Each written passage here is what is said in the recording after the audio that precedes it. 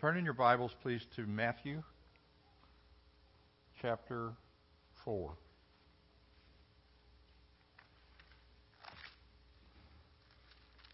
And before I read Matthew 4, I want to just read a last verse, or a few verses of chapter 3, so that the stage is set for what we're going to look at today.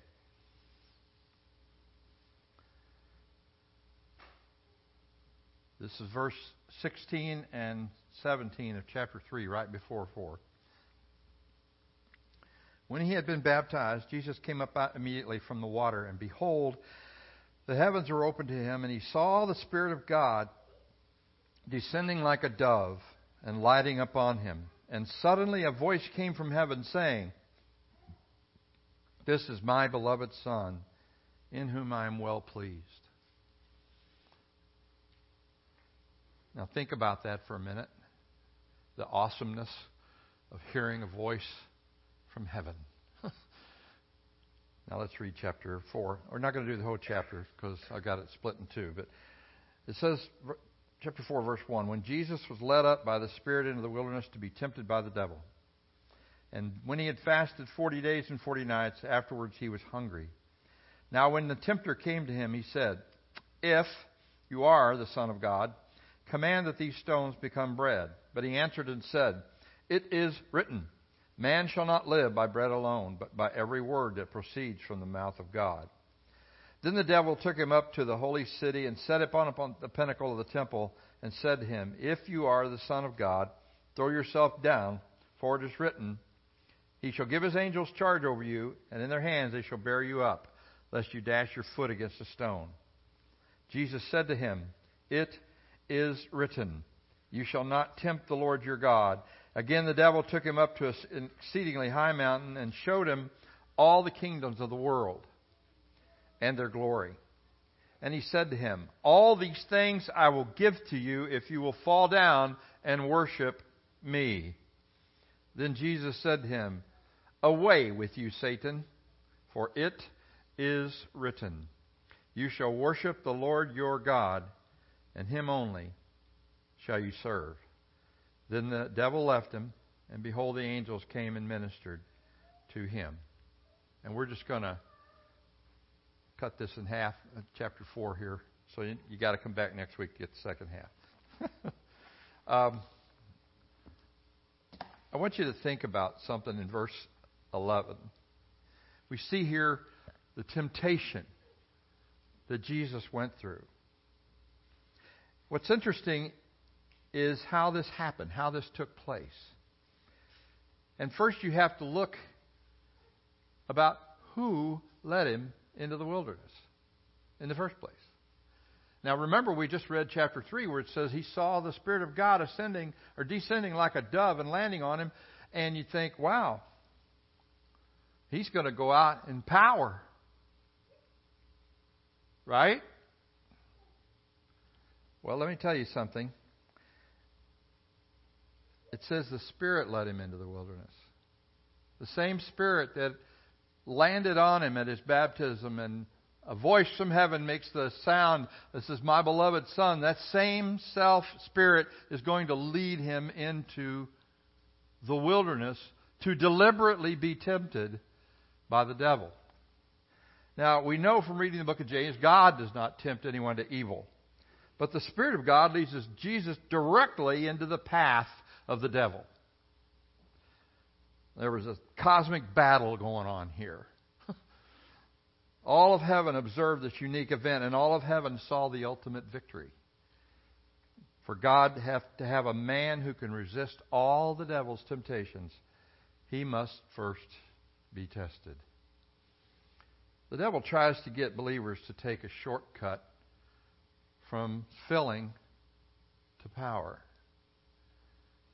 And God's steps are different. God's ways are different than ours. We may have a mountaintop experience with the Lord and think, wow, look at this, man. I got so much from the Lord today. I'm ready to serve. You're not either. You're not. Because God's order is filling and then testing, and then resisting, and then power, and then serving. Isn't that interesting? The devil tries to get us believers to do that. His shortcut is filling, service. And I've seen so many young people go out to a mission field totally unprepared for what they're going to face. We ask to be filled with the Spirit, and then the first thing that happens is we get severely tested, and we say, hey, what's going on here? I thought I was filled with the Spirit. But now things are worse than when I didn't have the mountaintop experience. What's going on? What's happening to me? Why is it happening? Because you're filled with the Spirit. And you're now a threat to the devil. You see, he isn't concerned about the nominal Christian who sits on the pew Sunday after Sunday after Sunday and does absolutely nothing. And I'm not talking about doing as proof of your salvation, but no fellowship with God on Monday morning, Tuesday morning, Wednesday morning. He's not concerned about you. You're not a threat to him at all. But when you choose to be filled with the Spirit, when you say, I am resolved to follow Jesus 24/7, you're going to make an enemy. Well, you made an enemy by just accepting Christ. I mean, his best technique is say the devil doesn't exist. That's his best technique, so he can come to you and tempt you. But here's what happens. I always think it's amazing when I know God has called me to do something. It seems as though after that, nothing goes right. Do you ever have that experience? My wife grumbles. The people in church grumble. I grumble. And I really get upset. What's going on here, Lord? Actually, we are right in the center of God's will when that happens. Because we're filled with the Spirit, but we're in enemy territory until we get home. And we're going to have to resist the devil. Not just, oh, why is this happening to me? Oh, goodness. Resist him. And we're going to look at how Jesus did this. But think about what he did first. And boy, I don't know what this would look like to you, but he fasted 40 days. 40 days. Physiologically, doctors say that's the longest a person can fast without doing permanent damage or harm to their bodies. Now, what's interesting about this is that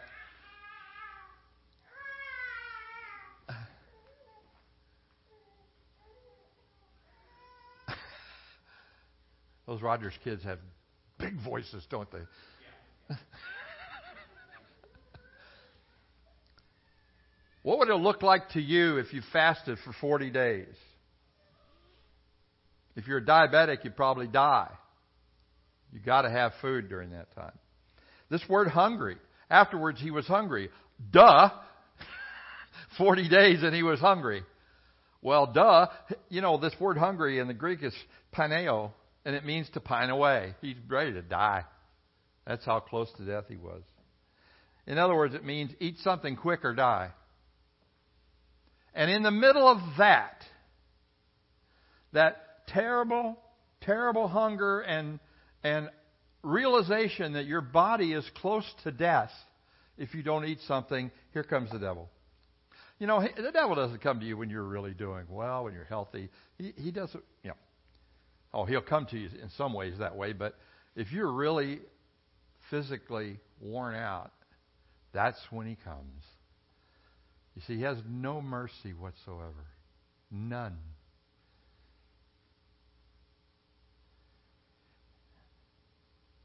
By fasting and prayer, it was a way to put off fleshly lusts and desires. In fact, it was a way to be so perceptive to God that we don't really understand fasting.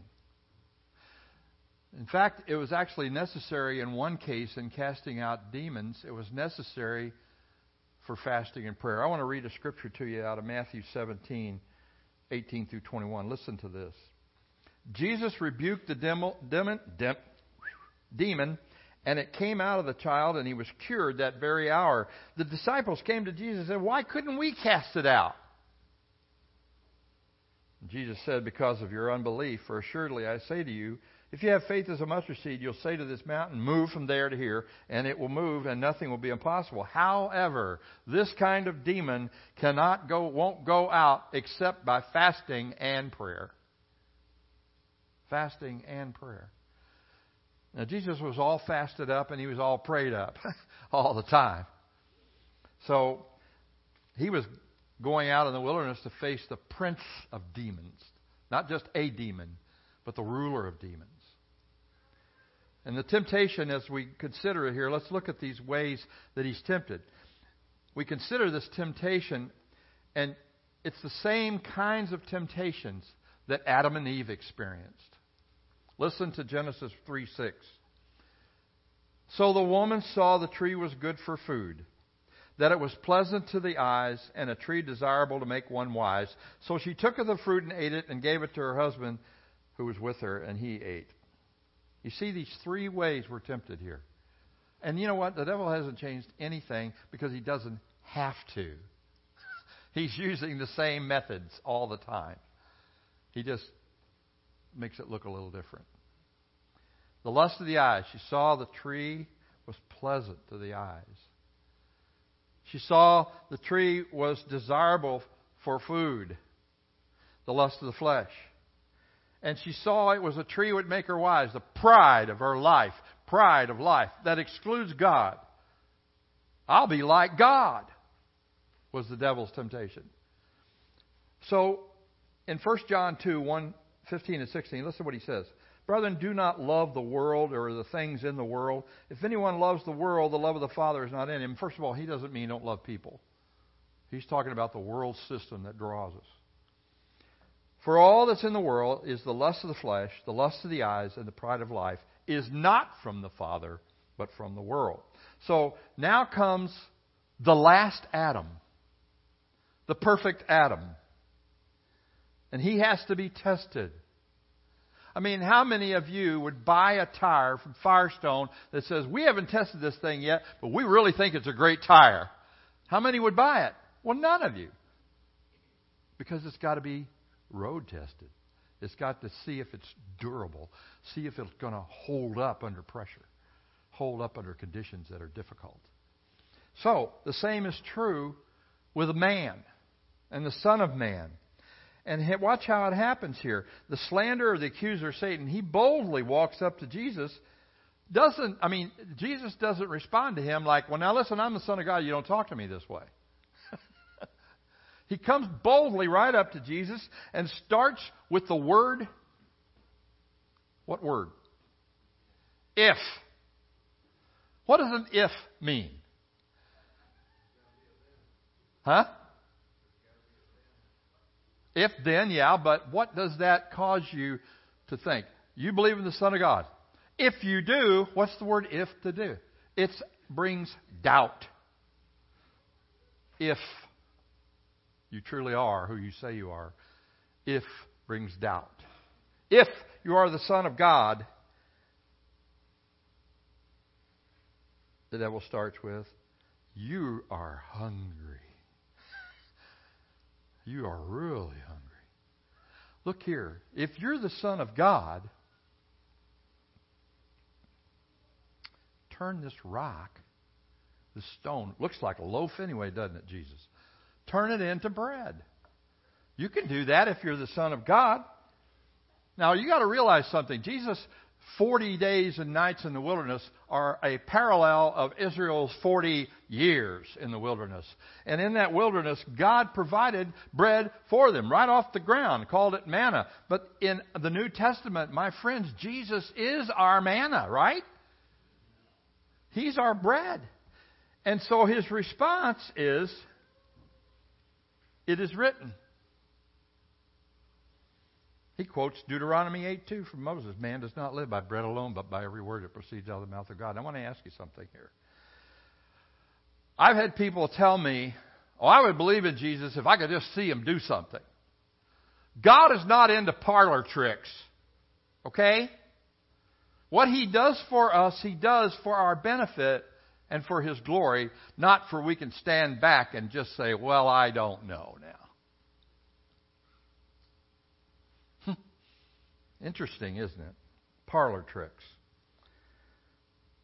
God's Word is His faithfulness to His Word, and I hear people in the church today doing things, they act in the flesh trying to do God's will. Instead of praying and seeking and submitting to God, and then we become phony do-gooders, which is another word for hypocrite.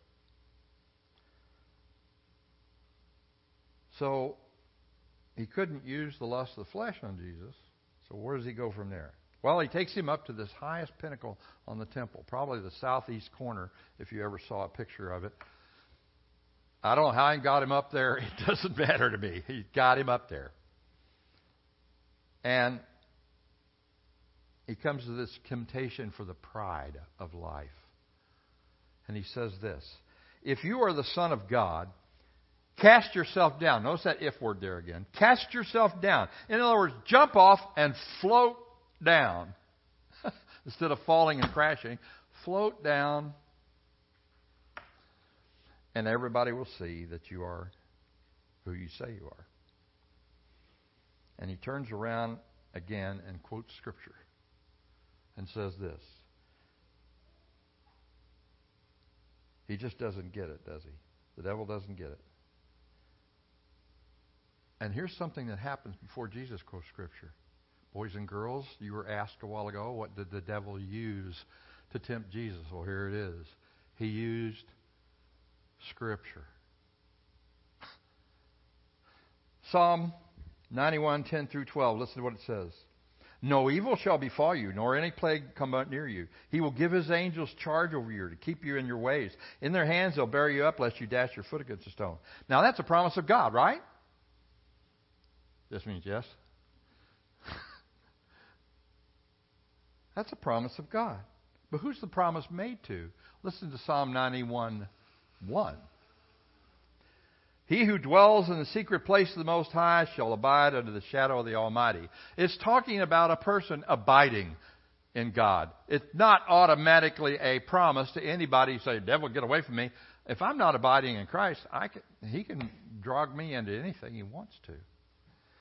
And Scripture out of context is just pretext. It's just silly.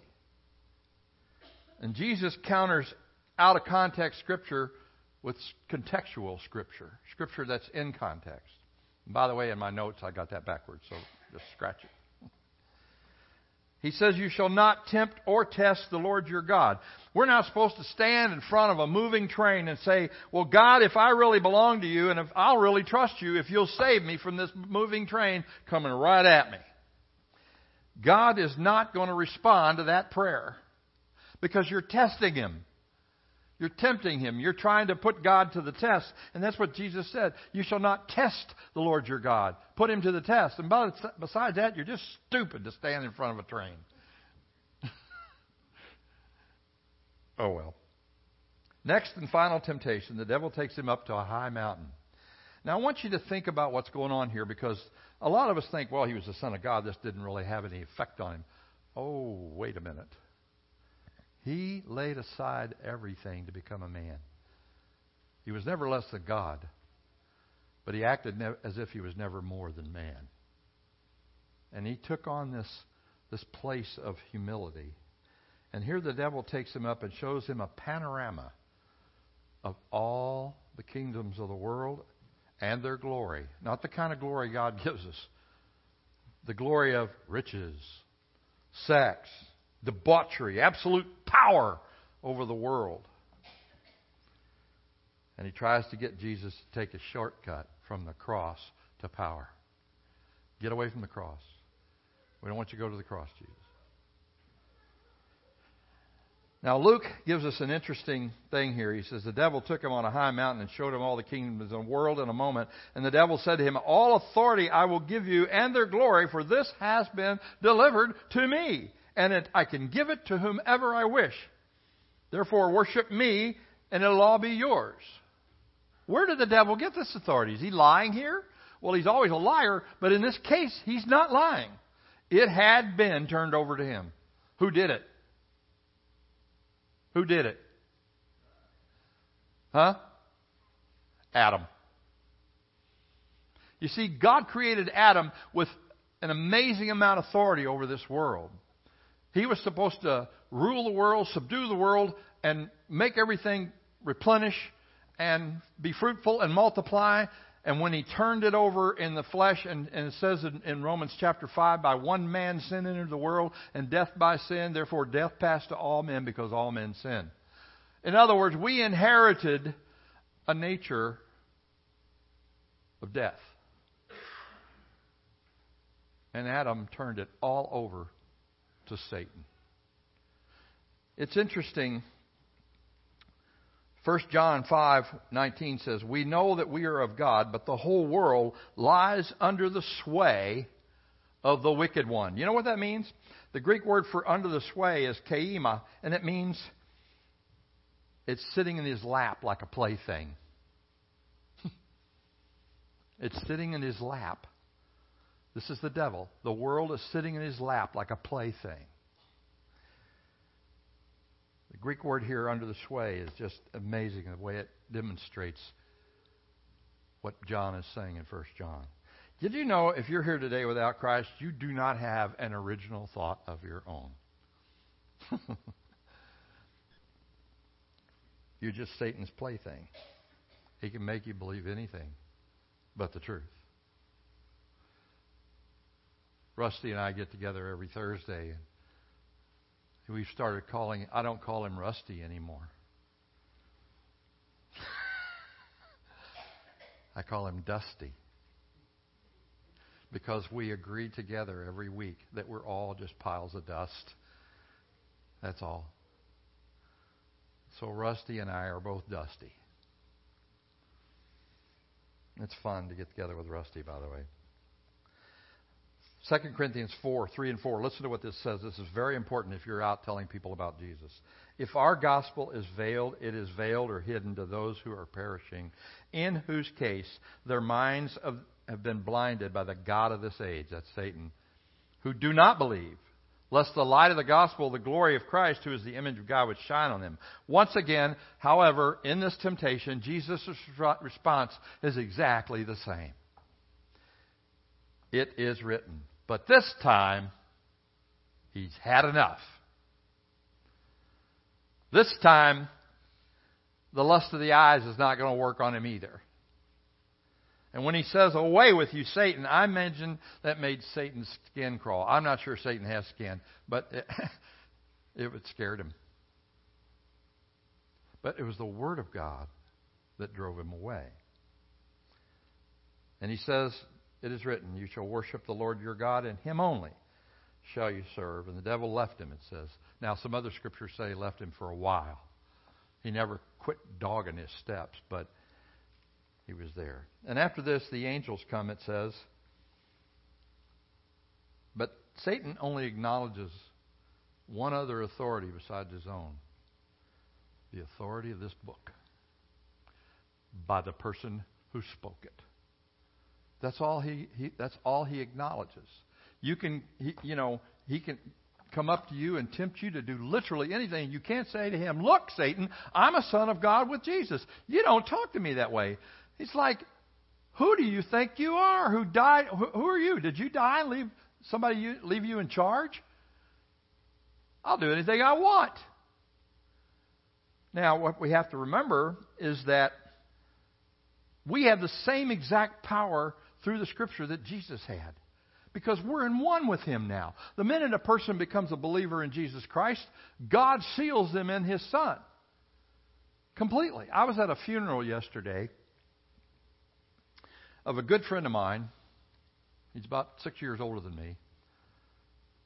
And he was in the first church I ever preached and pastored. That's how long ago we've been friends. And I had a great deal of respect for him.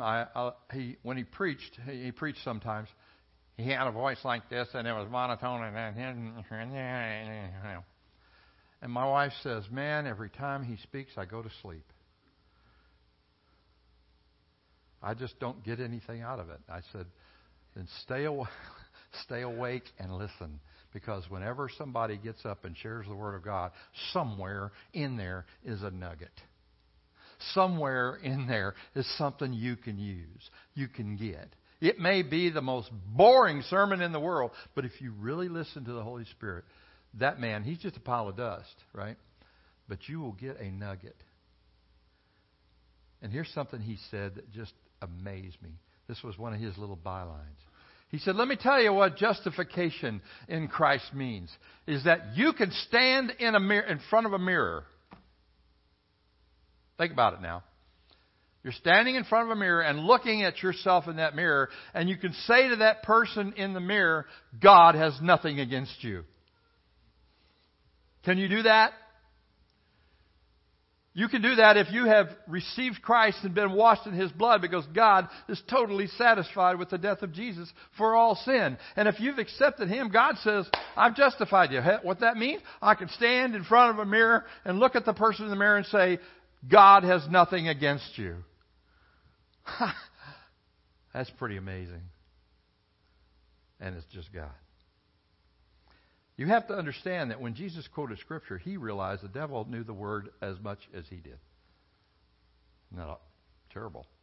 The devil knows the Word better than you, actually. And this cosmic battle's over. And the angels come and they minister to him. They probably brought him physical sustenance. They brought encouragement. And he began to work with him in the power of God. Now, what is this all about? Why is this so important to us to know this stuff? I mean, sometimes people read the temptation of Jesus and say, look at how powerful He was. He didn't get that way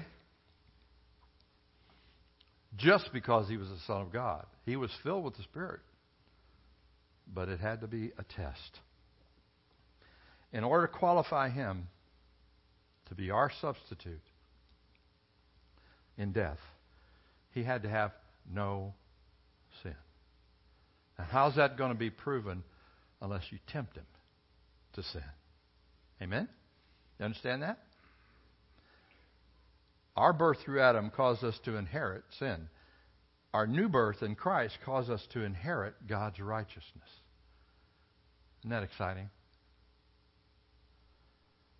2 Corinthians 5:17 through 21. I want you to listen to this, because this is why Jesus went through this. Therefore, if anyone is in Christ, he is a new creation. Old things have passed away, all things have become new. Now, all things are from God, who has reconciled us to Himself through Jesus Christ and given us this ministry of reconciliation. That is, God was in Christ, reconciling the world to Himself, not counting their trespasses against them. Did you hear that? And He has committed to us this word of reconciliation. So now then, we are ambassadors for Christ, as though God were pleading through us.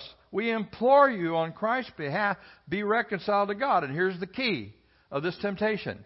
He made Him, Jesus, who knew no sin, to become sin for us, that we might be the righteousness of God in Him. Did you hear that? God made Him who never sinned and who knew no sin. Made Him become sin. Not made Him become a substitute only. He literally made Jesus become sin so He could judge it once and for all. This is the gospel. This is the good news. If He took it, I don't have to. Well, y'all are just really excited here this morning, aren't you?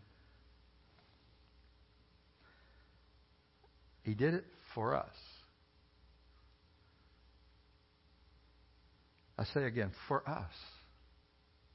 For you. You have a problem believing God is for you? Look what He did for you. Refused to spare His only Son for you, for me. Jesus doesn't just swoon on the cross for original sin. He literally became sin because God hates sin in any form. But He loves forgiveness. When He sees that repentant heart come and say, Lord, I have sinned against you. please forgive me. He's quick, ready, and instantly wants to do that. That's his motivation. So that we might become the righteousness of God in him. You know, God counts us righteous even though we're still sinners, because he set his Son in our place. Now, you and I all deserve hell for rebelling against God with the smallest little sin. That's just enough to really insult his holiness. But he takes this perfect man, takes him through the test, and he becomes sin for us. And here's the good news. This isn't in my notes. In Hebrews 2:18, listen to what he says. For in that he himself has suffered being tempted. It was suffering for him to go through this temptation. He's able to come to the aid of all those who are tempted. Listen, there is no temptation that's ever come on you that's not just a common thing to every man, but God is faithful, will not allow us to be tempted above what we're able, but will, with the temptation itself, provide us the way of escape, he says. That's 1 Corinthians 10:13. But think about this. In the fact that he's been tempted in every way, not sin, when you go through it, he understands. And he comes to your aid quickly. If you're here today without Christ, or you're saying, well, I have faith. You know, faith won't save you unless grace saves you first. Faith won't save you unless there's grace there. There's no power in faith itself. There's a whole group of people called the Word of Faith movement, and they go around and say, well, you can create your own reality by just speaking it into existence if you have faith. And I've had people say, probably to you, Becky, I think you said this to me, well, you know, if you just had enough faith, you'd get up and walk out of that wheelchair. I had some people when we had a baby that died in the womb tell my wife, well, if you had enough faith, you can make sure that baby's still alive. It isn't dependent on how much faith I have. It's how big my God is. Amen? Okay. That's where I'm putting my faith. On the goodness, the bigness, the power of the God who loves me. Faith is almost nothing. Faith is doing nothing but sitting down in a finished work. It's not I have faith. I have Jesus. That's the difference. All you have, if you say that, is fleshly religion, and now you need to repent, because you may not think that you can be a tool of Satan, but we all were at one time. It says in Ephesians 2:1-7, I'll close with this. And he made you alive who were dead in your sins, in which you once walked according to the course of this world, according to the prince of the power of the air, the spirit who works in the sons of disobedience, among them whom also we all once conducted ourselves in the lusts of our flesh, fulfilling the desires of the flesh and of the mind, and were by nature children of wrath, just like everybody else. But God. I don't know how many times it says this in the Bible, but it uses the word but God. And it usually comes right after some awful, awful situation. And then it goes, but God. But God, who is rich in mercy, and because of his great love in which he loved us, even when we were dead in our sins, he made us alive with Christ. By grace you've been saved, and raised us up together and made us sit together in the heavenly places in Christ, that in the ages to come he can show all his exceeding riches of his grace and his kindness toward us in Christ Jesus. When you get to heaven, if you're a believer, you're going to be amazed. God's going to open up and show you what he's got for you, and you're going to go,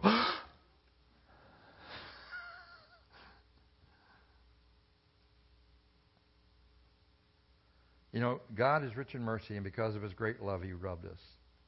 Do you know the love of God in Jesus Christ? And if you do, Are you submitting yourself to Him alone? Now, He has an order of things. He tells the wife to submit to the husband. He tells the citizen to submit to the president. He tells the children to submit to their parents. He tells churchgoers to submit to their leadership. He tells all of us to submit to one another. And that's how you submit to God. But the very first place to start is to come at the cross of Jesus and say, Lord, I have nothing to bring here except my sin. But I trust you that you really did love me and die for me. And if you love me that much, I trust you'll take care of me the rest of my life. Oh, I may not have a Cadillac. I may not have a big house on a hill somewhere. But I'll have Jesus for all eternity, and He'll have me. Amen. Let's pray. Thank you, Father, for loving me so much, loving everybody in this room with a love that I can't duplicate or even imitate. I'm so helpless. But yet, through your Spirit, you tell me I can do all things through Christ. Lord, sometimes I'm not very lovable. I know that. If I ever told anybody that I was good, all they'd have to do is check with my wife. And then check with you. Lord, the goodness I have, the righteousness I have, the unction I have comes from you. It's not of me, it's of you. And it's only mine simply because it's a free gift from you. And every day I get up, Lord, I remember the free gift. I remember what you've given me. I remember that I'm not that old person. I'm a new creation now. And I have a new way to walk, a new way to live. And it's exciting to be a Christian. I pray for anyone in this room who's still hanging on to their religion or hanging on to something else and haven't let go and are hanging on to their sin, that they would come to you today. In Jesus' name, amen.